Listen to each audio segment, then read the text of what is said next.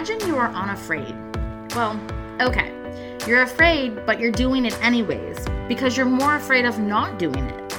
Imagine making your own rules, your own playbook, your own red light, green light on everything in your life.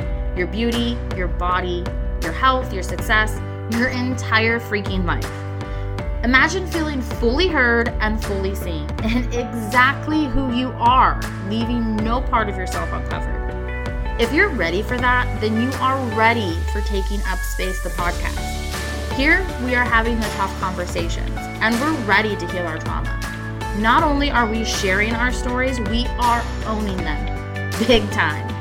In this space, we embrace ourselves fully, owning our bodies as they are, owning all of our uniqueness. No more playing it safe, no more staying quiet, and no more letting society or diet culture call the freaking shot.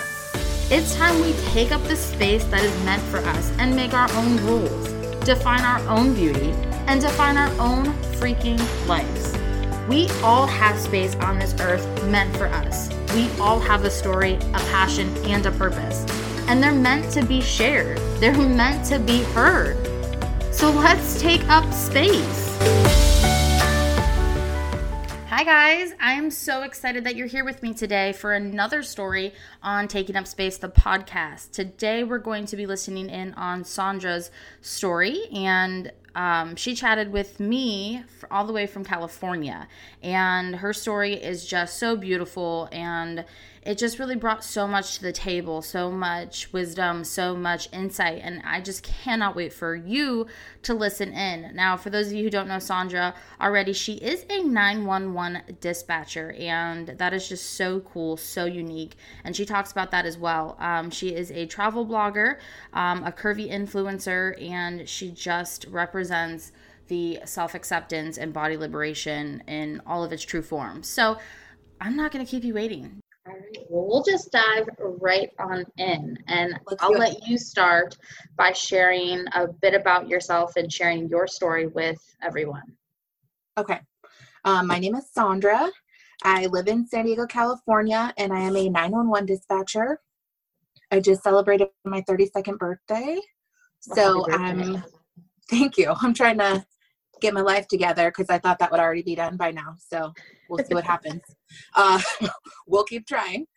I just am really passionate about creating a community on social media with people. I think at first it was just because I really enjoy human connection, but over time, I was working really hard on trying to accept myself and, really find a path for me that helped me be happy with myself, but not feel so restricted by, the world's ideals of like what you should be or who you should look like or how you can be healthy or what makes you healthy. And I just really struggled to get to that point. And I think that over time, once I started finding my way through that, it was so cool to see how many other people felt the same way and how many other people were looking for that. And that solidarity really helped propel me forward. And I think by seeing that so many people felt the same way, but also weren't saying anything, it made me want to say more. It made me want to share more. I'm very no holds barred because I feel like we all worry so much what people are going to think about us if we speak our truth. But then once you do, there's all these people who gravitate to you because they feel like exactly the same way and they feel trapped in that struggle too. So I really learned the value of being candid and, keeping it as authentic as possible, even when things aren't that great. And it's been huge for me. Yeah, I love that you said that because that's literally how I feel about this podcast and why I made the shift, because I think there is just so much power in sharing your story, not only for yourself, but for others who might be afraid to share their story and to live in who they truly are. Absolutely. I think the most important thing that I've learned over the past few years, getting older and like kind of taking inventory of my life, is that self-awareness is so powerful. But once you become really self-aware, you realize how many other people aren't there yet. And so I think taking that and using it to just be like, hey, this is me. I'm putting it out here. Here's what I struggle with. Here's where I'm having a victory or a triumph. And here's where I'm just really struggling and need a little bit of I need somebody to cheer me on, or I need a little bit of guidance, or a little bit of an uplift, has really brought a shift into my life, into the way that nothing really seems like impossible. Nothing really seems like the worst it could be. And before, everything felt like the worst. And now just kind of like, okay, we could totally get through this. I'm not the only one. People have been through this before. We'll be through it again, and we can do this. Absolutely. And that's such a beautiful place to be.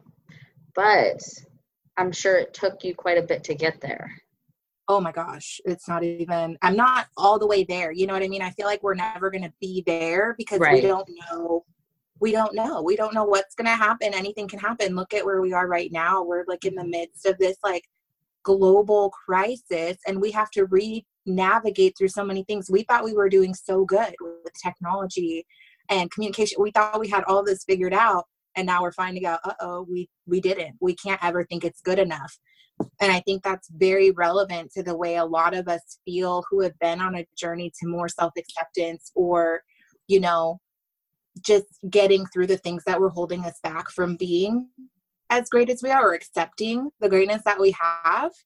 And for me, as long as I can remember, I struggled with food so much.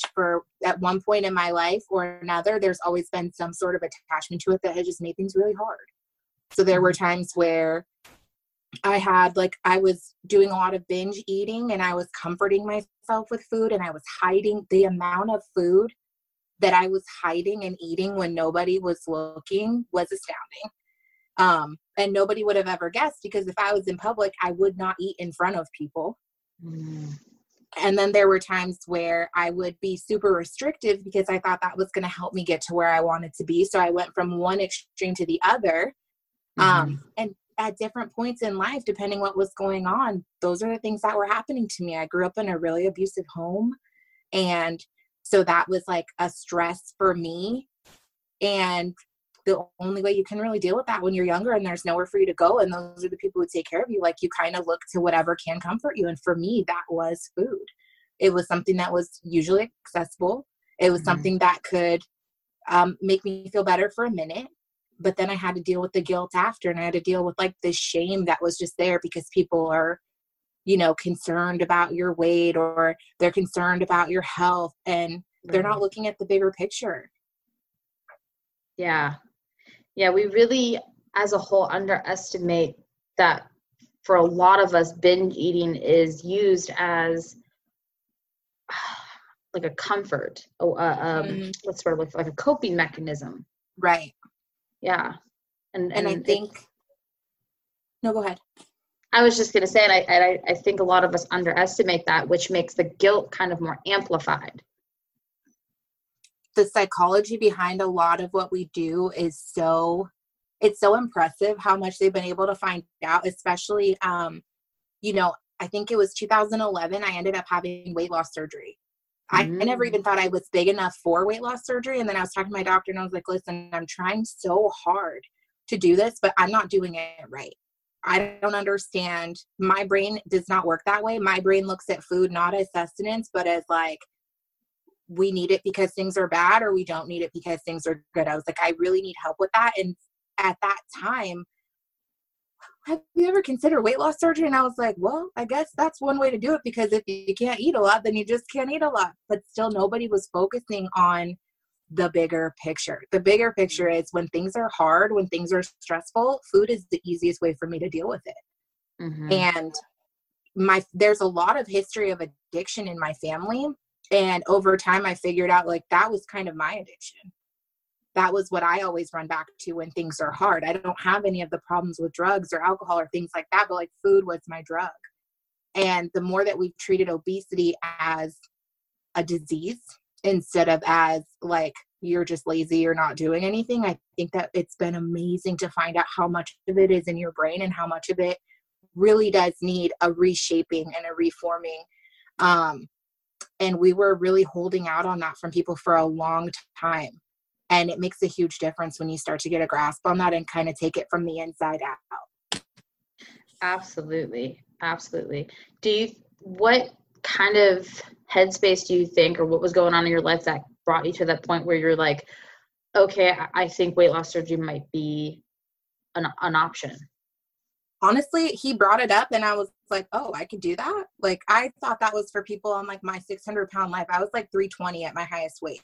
And so when he brought it up to me, I was like, wait, I qualify for that? Like, I didn't even think, because for me at 320 pounds, I'm 5'9". I carry that different than most people, you know, or everybody carries it differently. So for me, I was like, oh, I didn't realize we had gotten to that point. So there was like first and another initial like shame reaction, like, oh no, we've gotten to this point.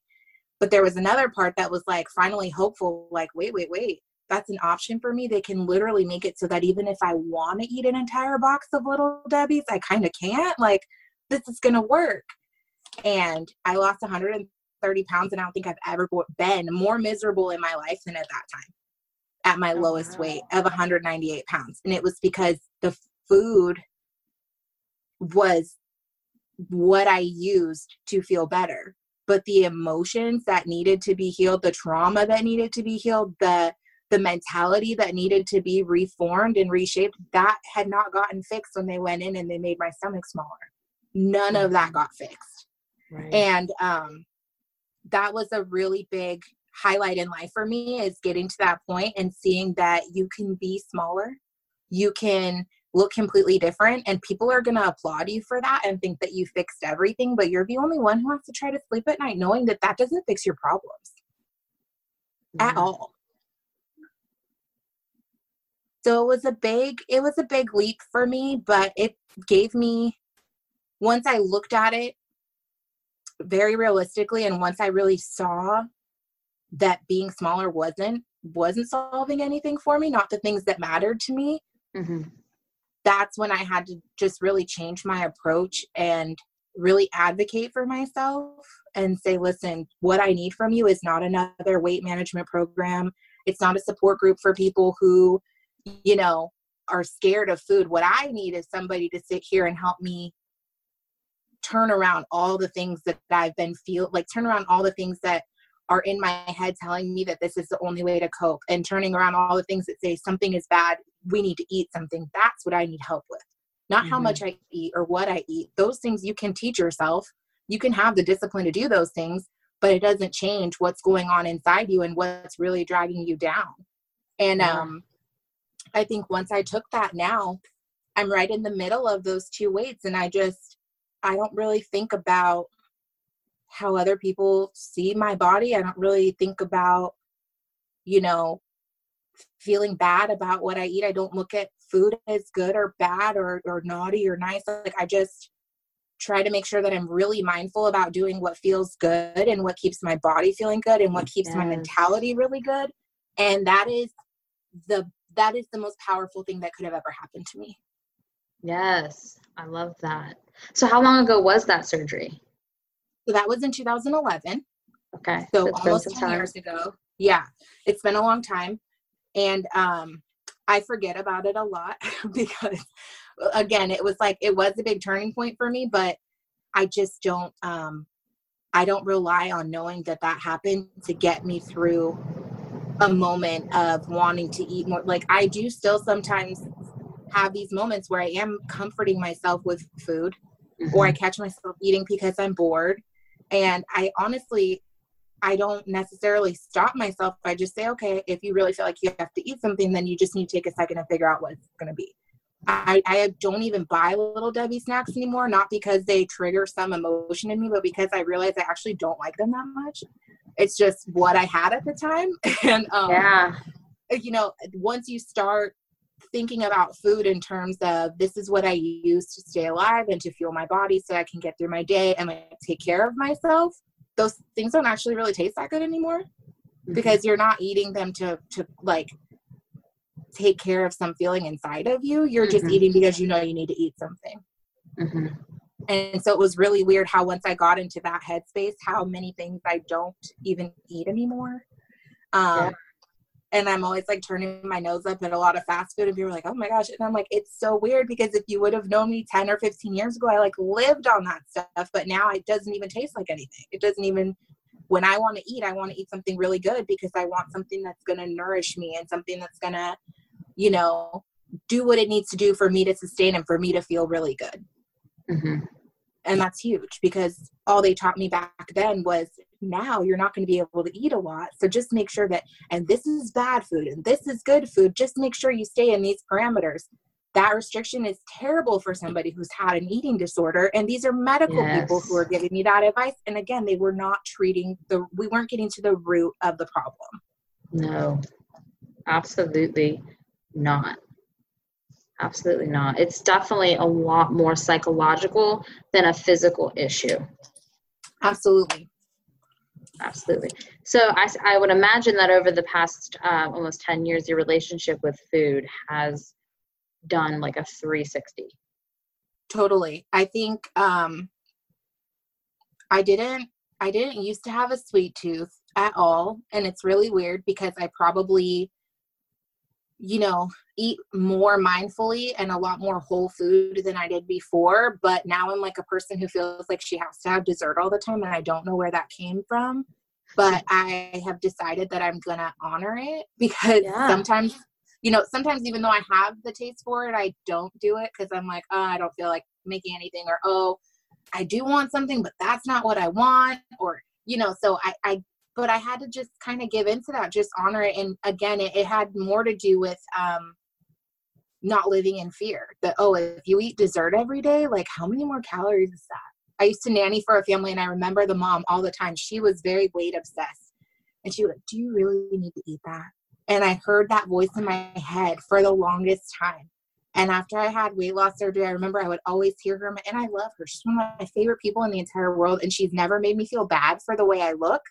It was more like she was projecting her feelings about herself and her like body dysmorphia on me and her daughters. Both of her daughters also had weight loss surgery.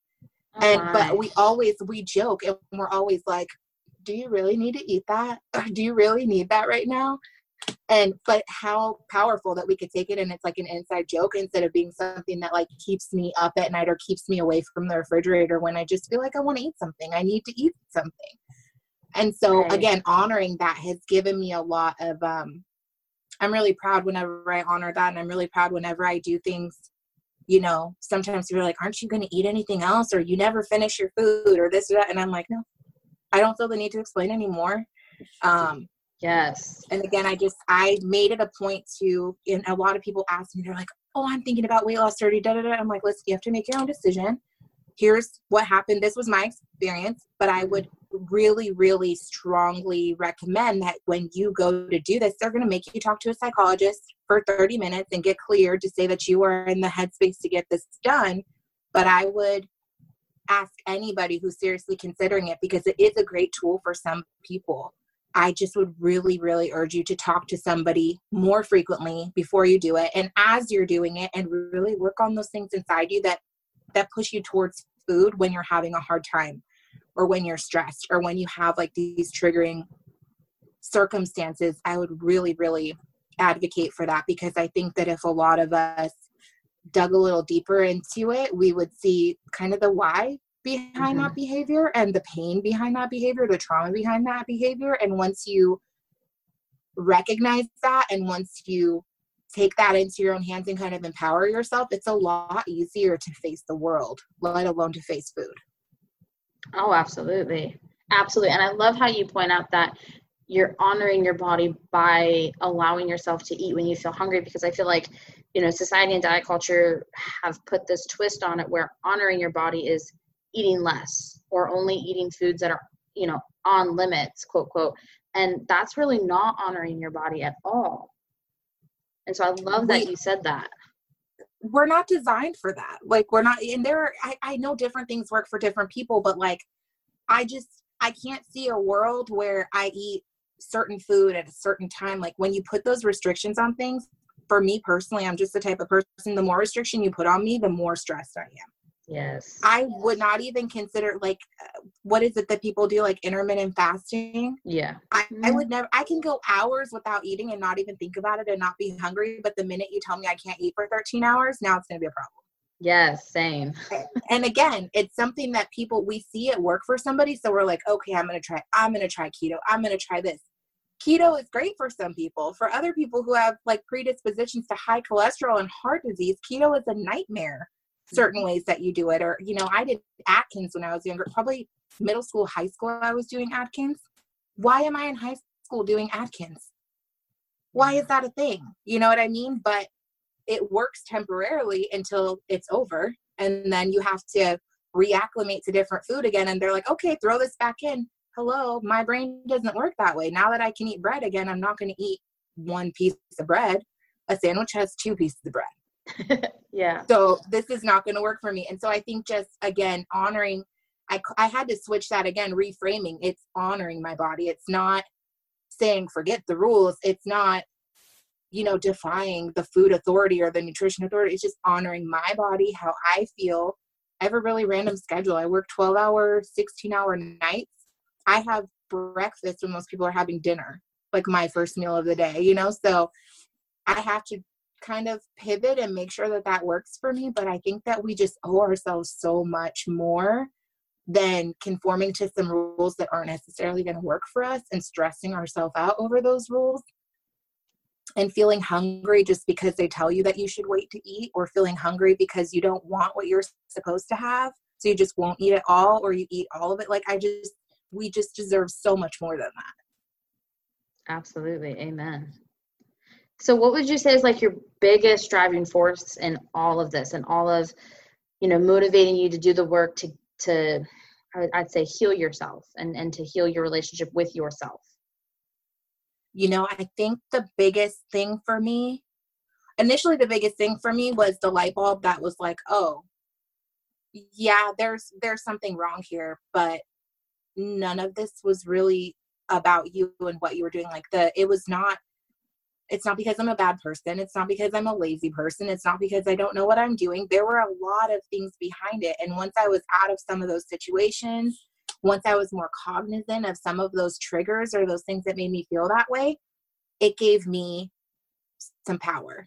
And I think any of us wants to feel, especially when it comes to a history of eating disorders or just in general, like a really difficult relationship with food, or with like the way you feel about your body, the way you feel about these, these things.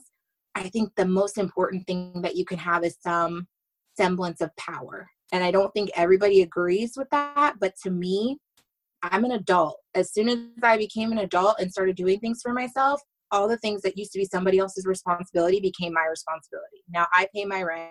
I take care of my bills. I'm responsible for making sure things get done. If I have the power for that just thrown into my hands, then I think I should be able to have the power to say, you know what? I owe it to myself to feel this way. And another big part of it too was just realizing all around me, I thought everybody was looking at me, worried about me and how I looked or what I was eating. Almost everybody around you feels exactly the same way, whether they're 95 pounds or 595 pounds. They're not worried about me. Nope. Because they feel exactly the same way. And if they're focusing it on me, it's probably because they don't want to think about how they feel about themselves. Right. And I want to be part of a world where people see me and they're like, I want to be as comfortable with myself as you are. And I want to be as happy with myself as you are. Because again, I just think we all deserve that. Absolutely. Absolutely. We need to embrace our uniqueness rather than try to strip ourselves of all of our uniqueness. Absolutely. I love and that. We have to lead by example. If I waited for somebody to come around to make me want to be this way, I don't know that I would have gotten here, because there weren't a lot of people who were as candid, and there weren't a lot of people struggle with this stuff in the dark. And I understand that for some people, I understand feeling that way, and we can't all be compelled to share.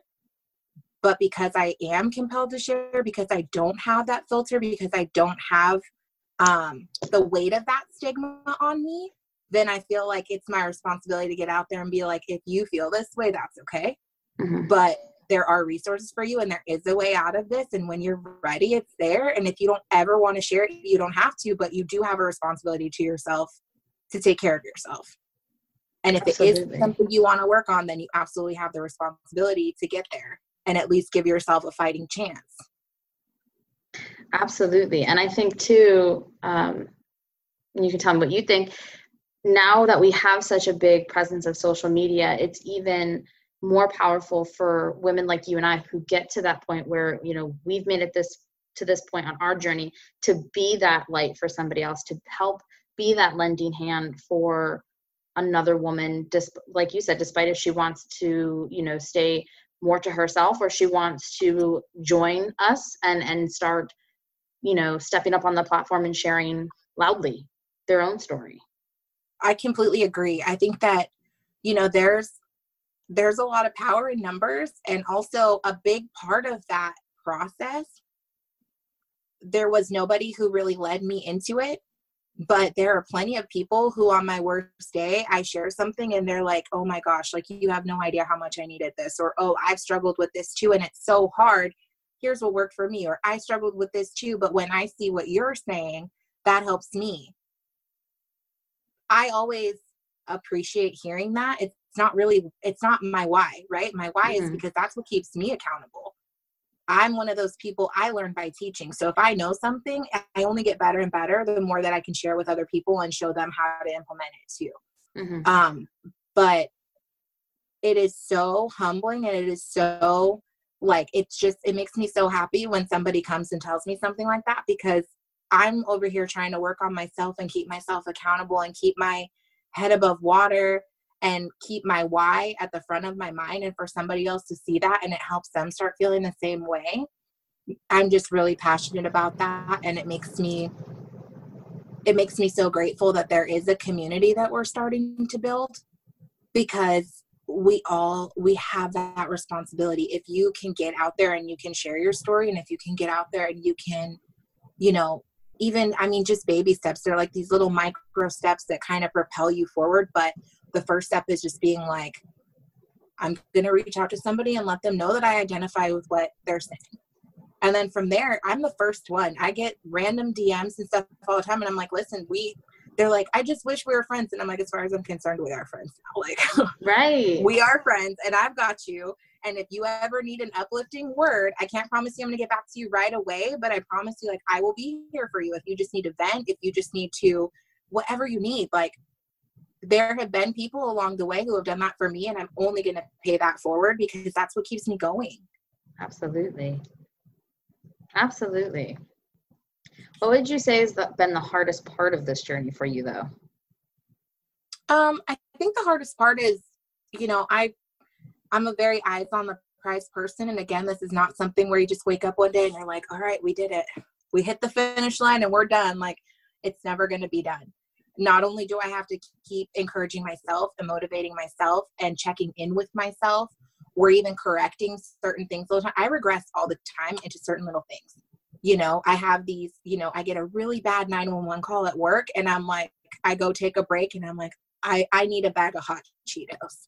I don't need a bag of hot Cheetos, but it feels like that might make me feel better after something that was just really hard for me.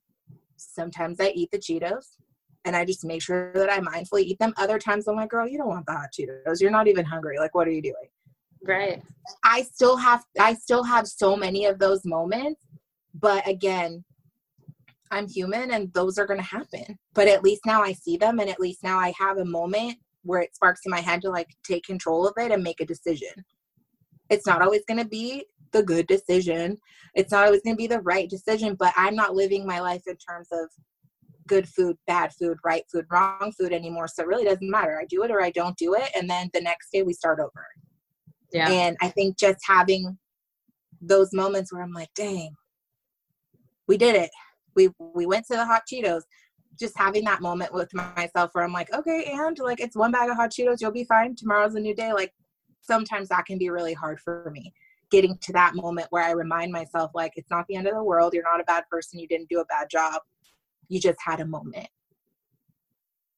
Yeah. It's almost like the action of eating the hot Cheetos, for example, isn't necessarily a bad thing, but because you used it as a coping mechanism at an earlier point in your life and associated with guilt, it's like we almost have to remind ourselves that by doing that, we're not going back to the old patterns. Exactly. And I think just that fear creeps back in, and I'm like, oh no, you're doing it again. Like the next step, you get into like this doomsday mentality, and it's like, okay, when I go home, there's no hot Cheetos in my house, not because they're not allowed in my house, but because when I'm at the store thinking about what I want for the next 2 weeks, hot Cheetos don't pop to the top of my head.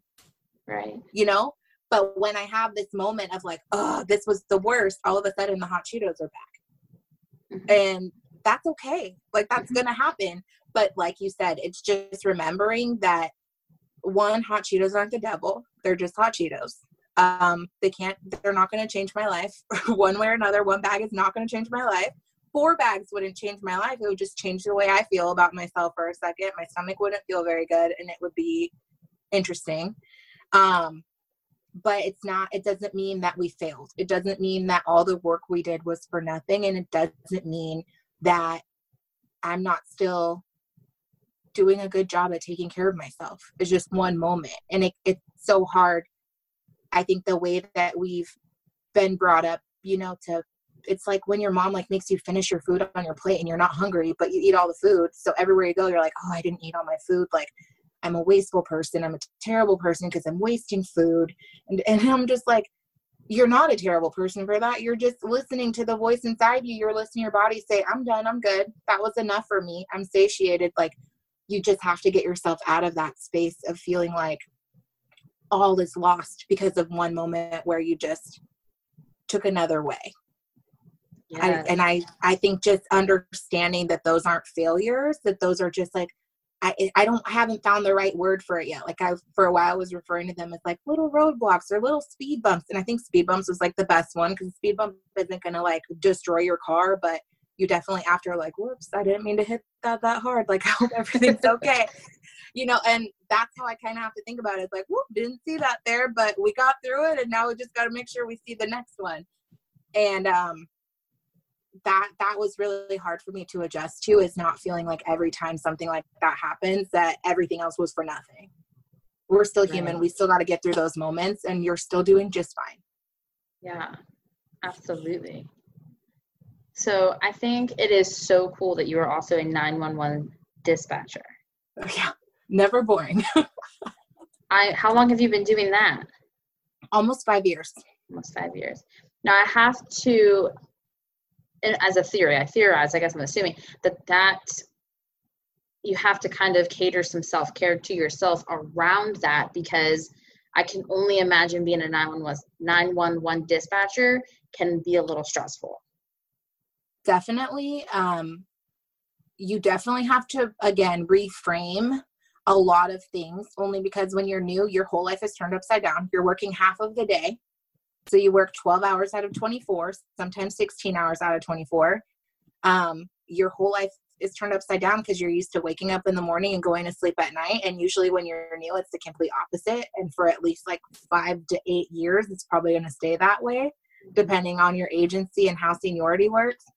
So it's definitely a little more stressful finding your own routine. But then on top of your routine and your like lifestyle being thrown off, now you're like taking on other people's like most traumatic experiences.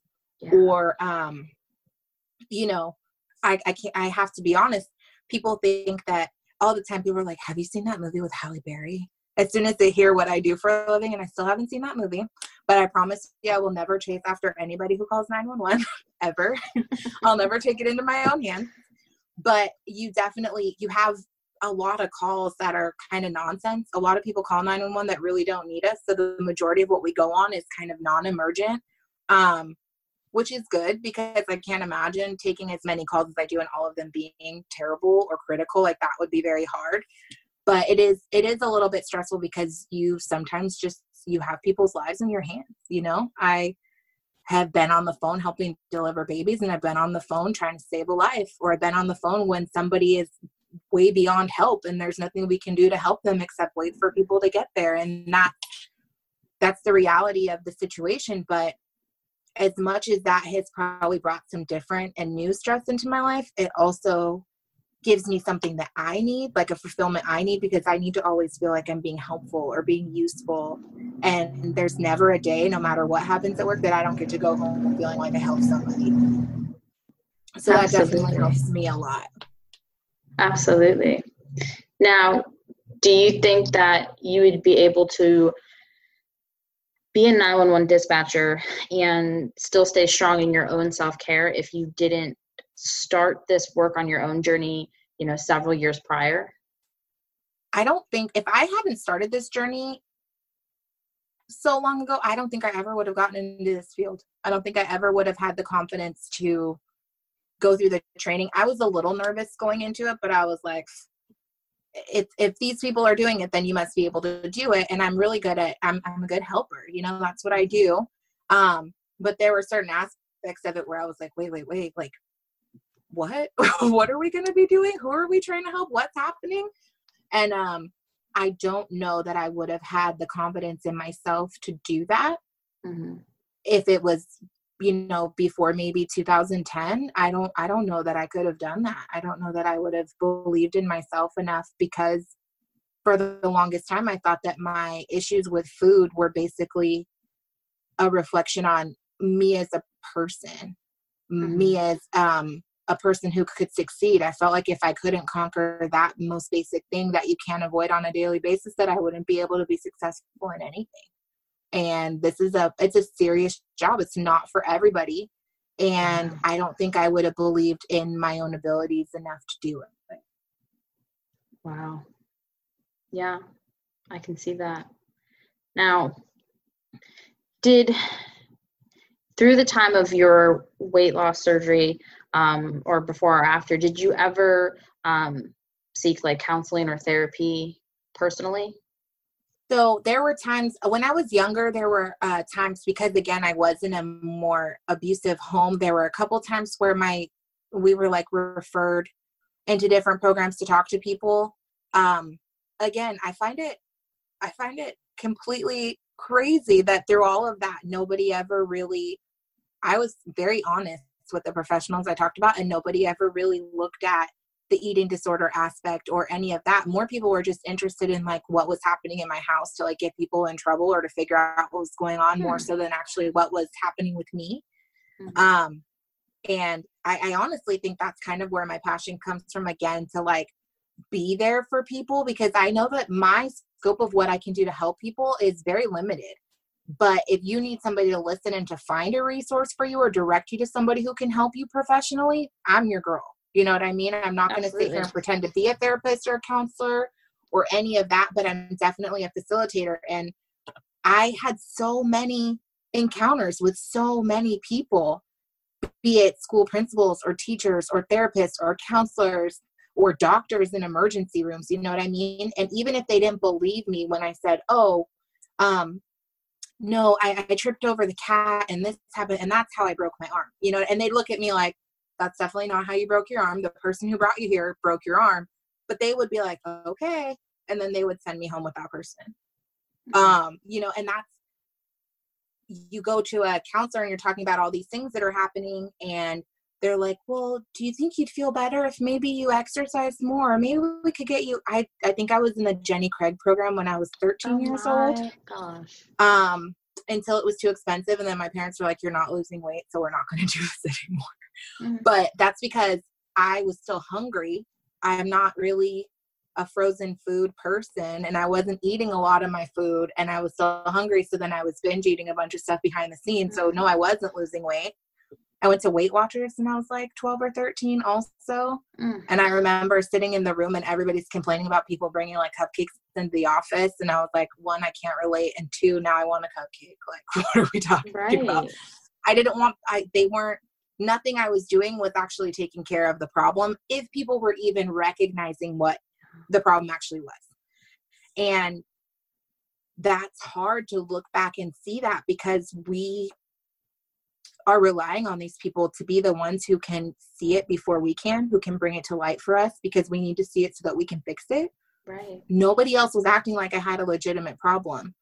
They were just acting like I didn't have any control. And sometimes that was true. Sometimes I didn't have any control. Other times that was not the case. There were a lot of other factors. As soon as I wasn't in an abusive home anymore, I was a bedwetter until I was like 15 years old, until I ran away from home. Mm-hmm. As soon as I left home, that never happened to me again. Wow. And I would go to doctors and they'd be like, oh, she needs more fiber, because since I don't remember what wacky stuff they said about why this was happening to me, because I wouldn't wake up in the middle, nothing would wake me up. It would just happen. And I remember I left and I started seeing a therapist, maybe like 6 years ago, who was like, that's a stress response. She's like, that's literally a response to like being in a stressful situation. And we see that in tons of kids in abusive homes. And she has a specialty in eating disorders. And she's like, it is baffling to me that nobody ever addressed this and that they all just acted like you needed to work out more or like you needed to. I was an active kid. Mm-hmm. And I really, when I was doing well and not binge eating, I really don't eat a lot of food. I slept at the table so many times from not finishing my meals, you know, because if you didn't finish your plate, you didn't get to leave the table, and I wouldn't leave the table because I was full.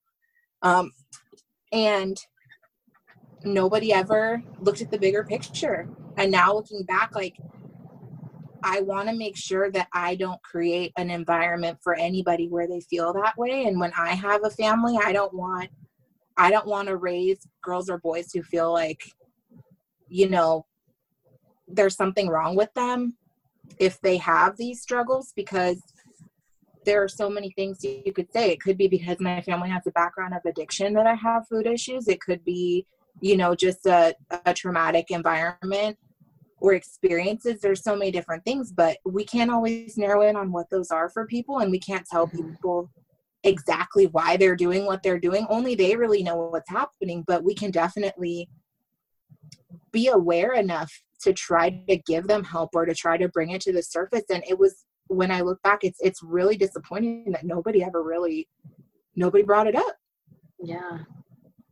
And nobody saw what the real issue was that was going on.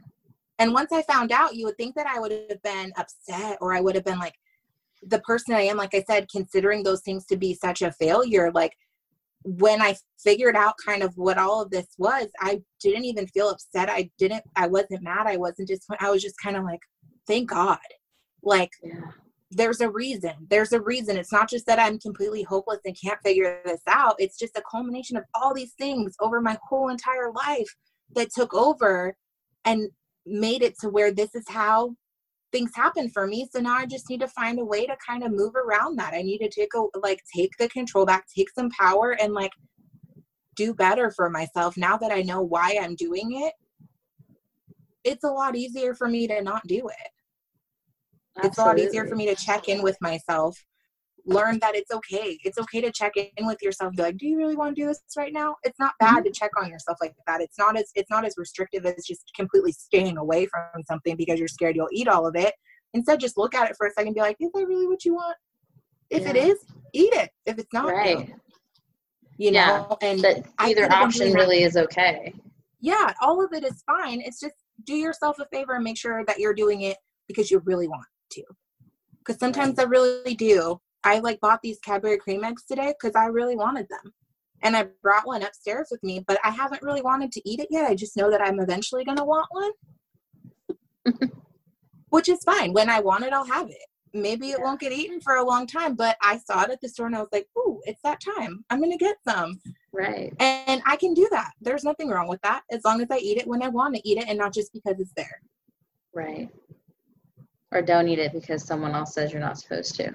Exactly. And that's something that I could have been practicing so much longer ago. But it's okay because now I know, and now I have that power. And, you know, like they say, better late than never. But the nice thing is that I can encourage somebody else and hopefully motivate somebody else to kind of start exploring how they can take that power back too. Absolutely. So on that note, what is your vision for the future? What journey are you planning on embarking on? So I am really, really grateful that I've been able to build my little online community of people. I'm not one of those people who's really on social media offering anything. I just am there. I'm just there, just sharing my experience, and I'm just there trying to cheer on other people. But I am working on, I love to travel, and I'm working on putting together group travel trips. But I think they're going to kind of have a spin to them where they're about the self-love thing is kind of played out, but at the end of the day, self-love is something. It's been spun around a lot of times, but it is something that we do need to kind of focus on. So I'm kind of trying to find a way to make them more like self-love empowerment based, but just in really amazing destinations doing really cool things. And just taking a little bit of that time out to kind of connect with ourselves and kind of, you know, use it as like a re-energizing, refocusing type of thing. Like you're in this beautiful place, having an amazing experience, doing things more like a local, but you also walk away having met other people who have the same feelings as you or the same struggles as you, and people you can relate to and kind of share your re-energizing with, and hopefully find people that you can connect with over, you know, the next however many years. Like you just have new people in your life that are kind of on the same journey no matter what point they're at in it. So that's what I'm working on now. So I'm supposed to launch that this year. But now there's, you know, the Plague 2.0 changing travel plans. So we'll see what happens. Yeah. But there's always next year. We can always delay anything. It's not a big deal. So that's kind of where I'm going with it. I want to make sure whatever I do is very true to me. And I think that's a very easy way for me to make sure that I'm providing something of value, but my focus isn't necessarily to like, you know, quit my job over it or get rich off of it or anything. It's just something I really want to do because I think it would be really cool to do. Yeah. And it's just another spin on doing something that I love, seeing the world, but I could just do it with like like-minded people who can relate to me and I can relate to them, and we can just have a really good time. I love that. So I love that. And I love traveling. I think I'm definitely going to have to sign up for that. Even if you don't, just come visit me. We'll go somewhere down here. It's not a problem. Just come to San Diego. We'll drive down to Mexico to the Wine Valley and we'll go down there. Sold. I'm game. It'll be fun. I have no doubt. I love wine. Well, thank you so much for sharing your story. Absolutely. Thank you for having beautiful. me. I'm so excited for your podcast. Yes, the stories have been amazing. Seeing you build this has just been so cool. It's so cool that we met on Instagram and this is how like it's come full circle. Like that's so cool. It is. Social media at its finest. It's so powerful. Well, before I let you go, I do have one more question for you. Okay. So the name of the podcast is Taking Up Space. But I'd like to know, what does that mean to you? I was so excited. First of all, let me tell you, when I saw that was the name of your podcast, I died a little inside. I was so happy because like my most popular blog post last year was like about taking up space, literally. It might not even been last year. It might have been the year before. And for me, I think that, again, it goes back to, I feel like a broken record, like honoring yourself, but so many of us, no matter what your experience has been, we always feel like we are doing too much or taking too much attention, too much focus, too much space. And I think that just giving into your authenticity, just being a genuine, authentic person, even when it feels like it might not be received the way you hope it will, even when it feels like maybe it's too much or too little, I think that you are worthy of taking up that space, however much it may be, however you do it, you're worthy of that. And for me, that just goes back to being 100% myself. For me, for you, for anyone else that I come in contact with, it's really important to me that the person you see on social media is the person that you meet if you met me in the grocery store or at the park or whatever it may be. And I used to be very afraid of that. I used to feel like it wasn't going to be well received or that it wouldn't be enough.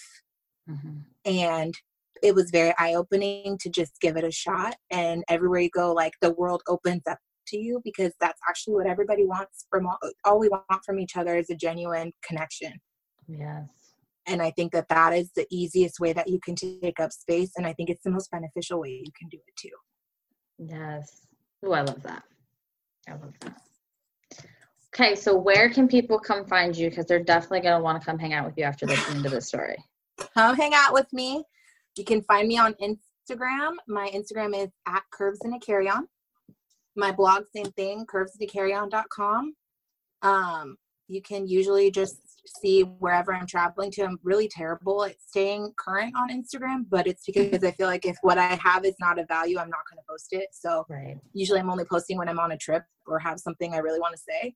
But I'm always there, always hanging out, and I love interacting with people. It's really fun for me. So you'll see my stories on Instagram are just ridiculous, but it's because I'm just constantly engaging with people and sharing what they have to say. There's so much value in meeting all these different people and connecting with them, because a lot of people have really cool things to say. So, I'm always sharing what they have and kind of throwing my 2 cents in and having a good time. So you can definitely come find me there and we can hang out. Oh, I'm sure they will. Well, thank you so much. Absolutely. Thank you. Hey guys, thanks for joining me on another episode of Taking Up Space, the podcast. And if you're loving these episodes as much as I am, please, the best thing that you can do to show your love and appreciation is to share the podcast episodes with those that mean the most to you, with those that you feel would appreciate and get something so beneficial out of these episodes, because that is the sole purpose, is to reach as many people as we can and to help affect and change so many lives for the better. So I love that you were here with me, and until next time, guys, bye.